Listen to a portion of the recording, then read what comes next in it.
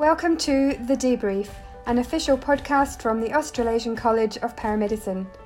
During each episode, we'll hear from frontline professionals discussing the challenges and obstacles they face, providing advice and solutions to problems you may encounter in your own professional life. We'll gain insight into what inspires them and keeps them motivated while we hear about best practice and clinical experiences. Here is your host. We hope you enjoy this episode. Hello listeners and welcome to episode 2 of The Debrief. My name is Levi Karschimkus. I'm a registered paramedic here in Geelong, Victoria. Before I introduce today's guest, a quick shout out to the person who came up with the name of our college podcast, The Debrief. That person was Lockie Edwards in Victoria. We held a competition, Lockie won. Thank you for the name suggestion, Lockie, and congratulations. So today I'm joined by our special guest, Alecka Miles. Alecka is a registered paramedic in Western Australia. She is the course coordinator for the Edith Cowan University Postgraduate Paramedic Practitioner Program. Now, outside of the academic space, Alecka is also employed what many of us would consider a contemporary or a unique role. She's actually employed as a paramedic at a GP practice. She's certainly the only paramedic that I know working in this space. So I'm eager to hear more about this. So Alecka, thank you for joining me today.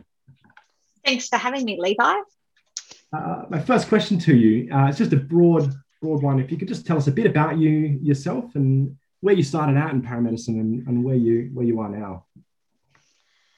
Okay, so it seems like yesterday, but back in 2005, I started as a bright-eyed, bushy-tailed graduate paramedic from Victoria University with Metropolitan Ambulance Service. So I actually remember the merger to what was then AV a few years later.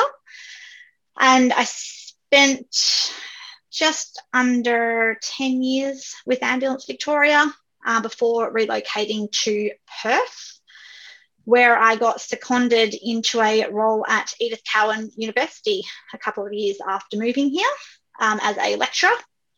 And since then I've progressed on to be a course coordinator and have been lucky enough just last year after the pandemic sort of settled down in Western Australia momentarily to get an opportunity to work in somewhere different in a GP surgery here in Perth. That's great. So my first question to you about your work as a paramedic is actually going to be about that untraditional, unconventional paramedic role outside of the ambulance sector.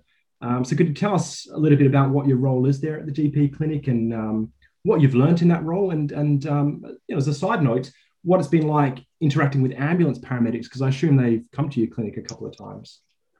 They certainly have. So the role that I'm undertaking is what is traditionally being fulfilled and most commonly fulfilled by a nurse or practice nurse.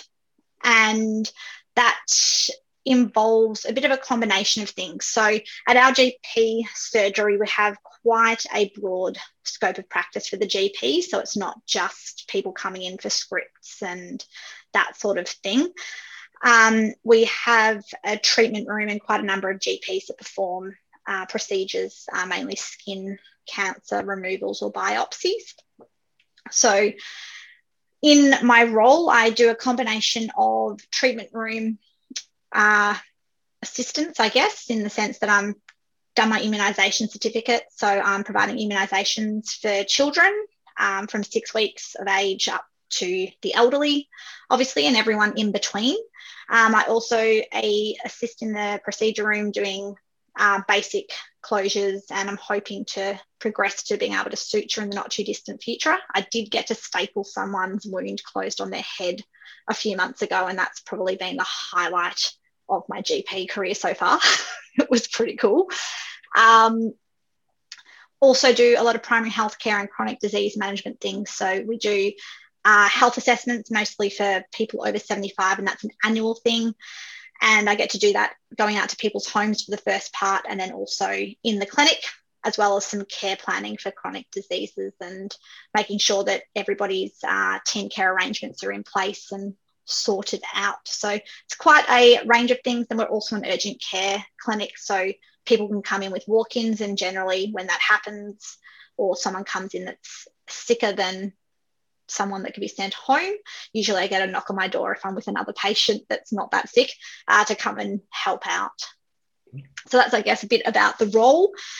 We have had a few ambulances attend, and there have been people that I've worked with or met through my time at Edith Cowan or through other paramedics that I know here. And I think the thing that sticks with me is probably the look of shock on their face when they see me standing there, because obviously you don't really expect a paramedic to be working in a GP clinic.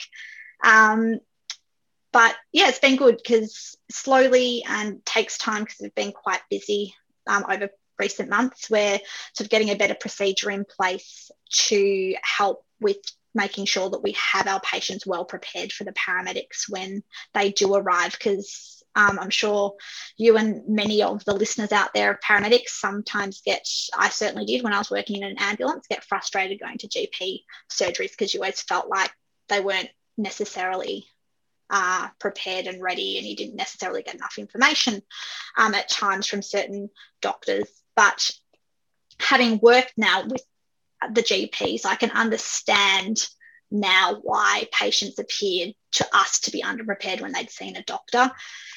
I certainly used to wonder why my patients that had chest pain at a GP surgery didn't have a cannula in, and why they hadn't had a 12 lead done, and why they hadn't had GTN, and why they hadn't had all of these sorts of other things done.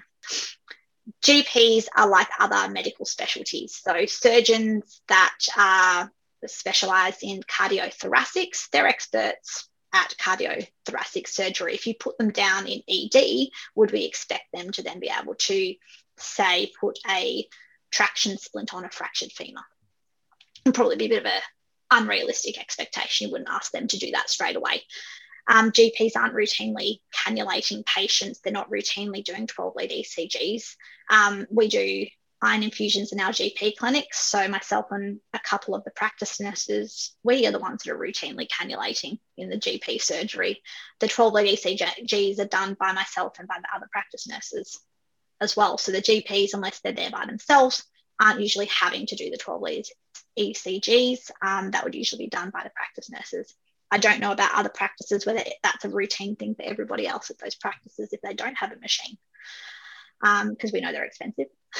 So yeah, it's given me a much better appreciation why, I guess, not all of our patients were how I would have expected them or perceived them to be ready to go to hospital when they were unwell at a GP surgery. But it's also allowed me on the flip side of that to work with the GPs and the practice nurses to start implementing some better procedures and a bit of a checklist and the sorts of things that and the information that's important for the hospital and for the paramedics who are transporting the patient.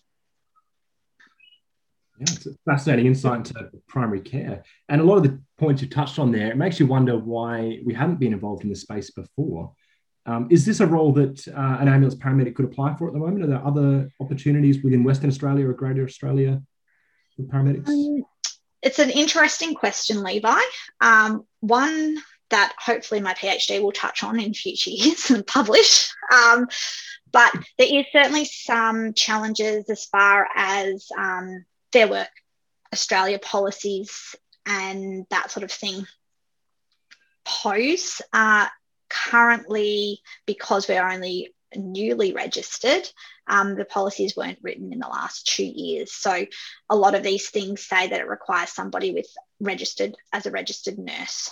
And in the Fair Work Australia policies, paramedics and ambulance officers are sort of covered under a separate one that are actually mainly just in ambulance environments.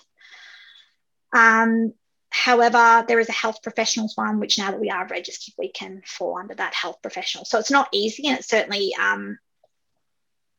not common. And I guess the question asked is, what value do paramedics bring over a nurse in this position? So that's going to depend on the GP surgery that you're employed in and what their scope of practice is, and I guess the knowledge of the skills of a paramedic. But I think that certainly, yeah, as a paramedic, we offer great value. We obviously have a good understanding of emergency care. Many of us, after years of experience, have got a good understanding of chronic diseases and their progression, but there's still a lot of CPD that you need to do to be able to, I guess, practice in that. But that's no different to a nurse who comes out of grad school. They've still got to do CPD to come and do that. I guess it's just more of an alternative person or type of health professional that could be employed in those sorts of areas. Yeah, great. Great to see the industry opening welcome paramedics into other areas. So speaking of other areas, my next question is going to be about working in academia as a paramedic. Is it actually fair to say that you've been working in academia most of your career now? Coming up to almost a 50-50 split in a few years' time, actually, which is a bit scary. That's right. Would you like to tell us about how you transitioned from, I think you were on road at the time, into education, and some of the advantages and disadvantages to working in academia versus ambulance paramedic or other paramedic role? So when I started my role as an academic, I was still casual. I was living in Perth and I was still casual with Ambulance Victoria. And I did actually have intentions of coming back to AV as a full-time paramedic on road. And I got a tap on the shoulder from a former colleague from AV, Nathan Ross. Yes, I'm going to dob you in there, Nathan, who needed some sessional staff members to help with the clinical skills units at Edith Cowan. So that's how I sort of got introduced into it. And yeah, actually quite enjoyed it. I remembered I liked teaching people. So that was, good fun. And then that sort of led on to a few other sort of contracts and then teaching a theory unit and eventually, a full-time position in academia, which was a change.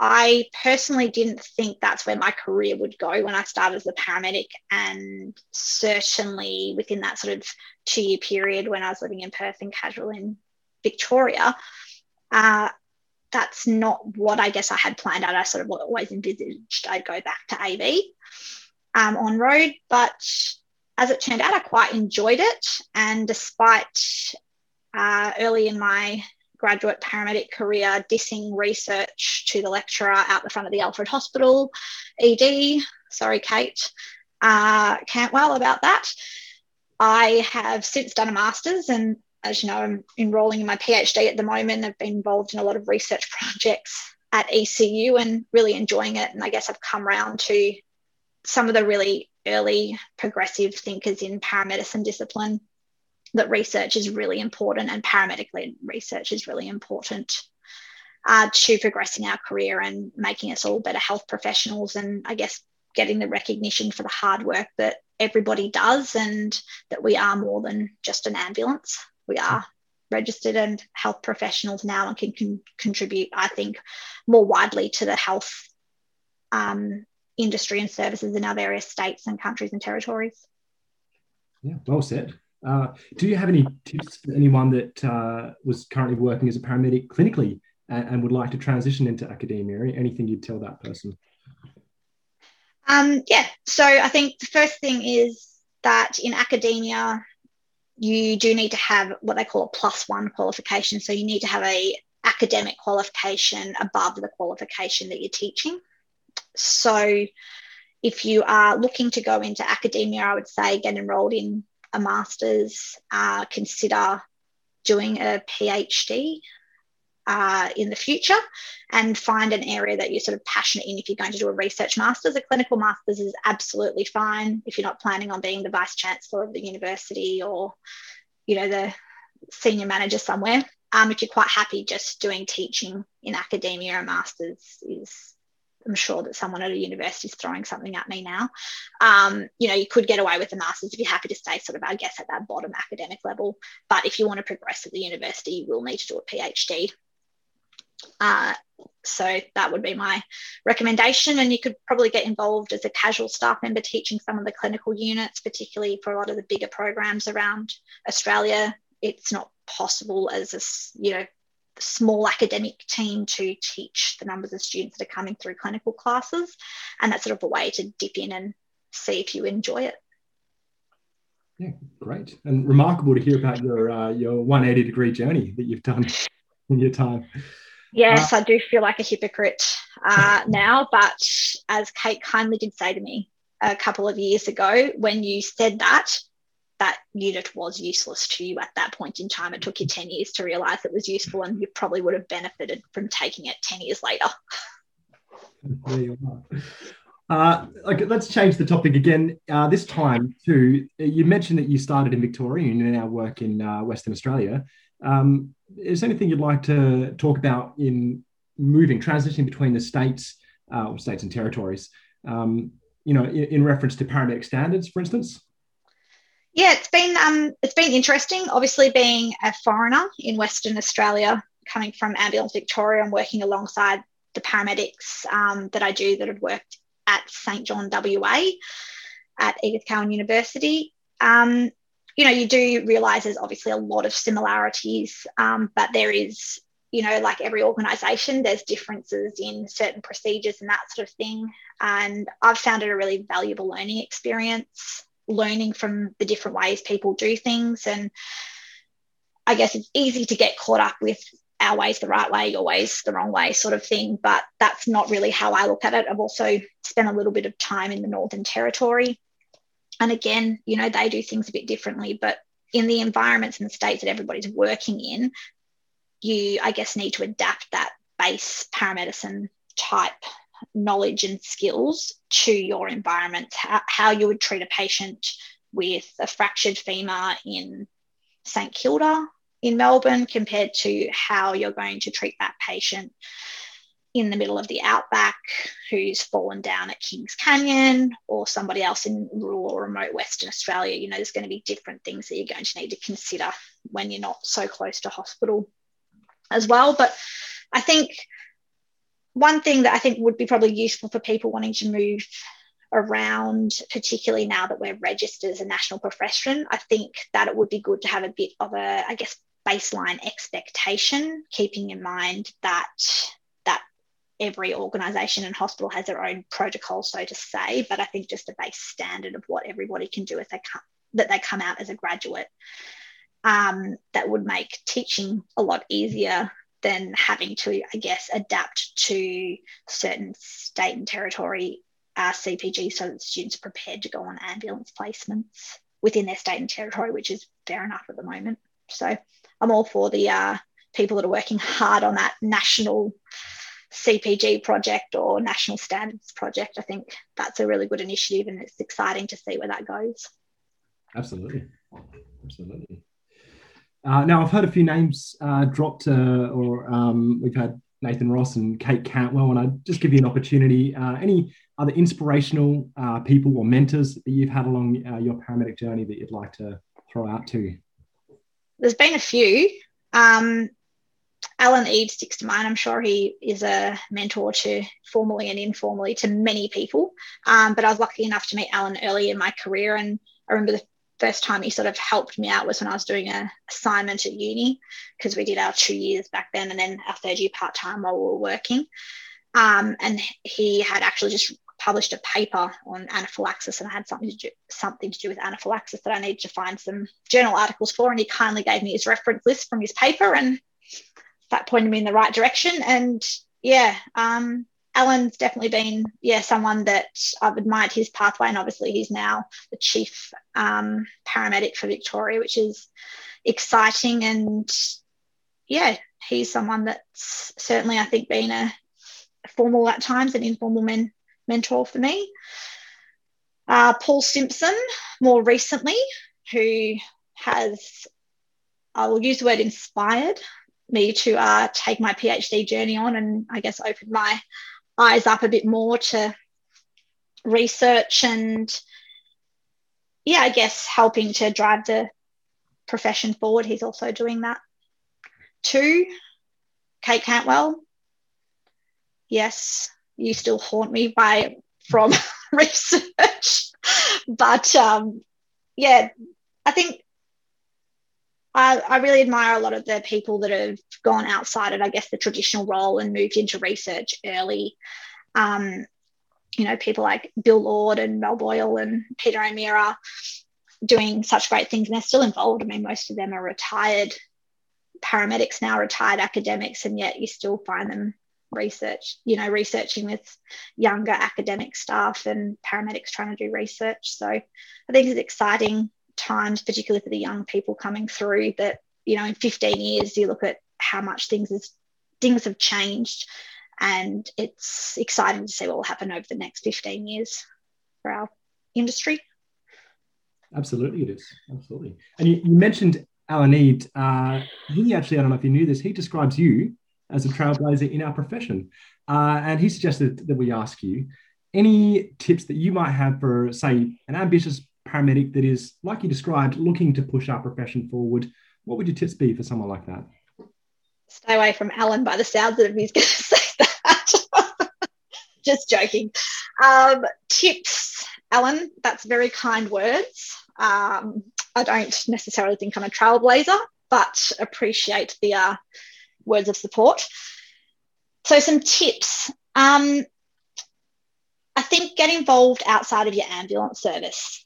That's probably my biggest tip. I think my biggest growth as a paramedic and an alleged trailblazer would be when I actually stepped outside of my comfort zone and learnt a little bit more about paramedicine as a bigger profession than just within your ambulance services. And that's not to say that ambulance services don't play an essential role in the development of paramedics in this country, because they absolutely do. I mean, the majority of paramedics are still employed by jurisdictional ambulance services. That will always be the case and should always be the case. And they do provide people like me with such a great grounding as a paramedic. And I wouldn't be where I am now without my time at Ambulance Victoria, because I learned so much there and got such great experiences and was able to be involved in so many different roles. So if you've got an ambulance service that allows you to do secondments into different areas, whether it's EMR or referral service, take those opportunities as they present them and get to know a bit more about healthcare and paramedicine, because then you can, I guess, maybe with a set of fresh eyes, find some gaps of how things could be improved and how paramedics can be better utilised within the whole healthcare system. Yeah, great tips. Thank you. Does that sort of help? Absolutely. That's all of our questions for you today, Alecka. So thank you so much for joining us, and thank you to everyone that's listening.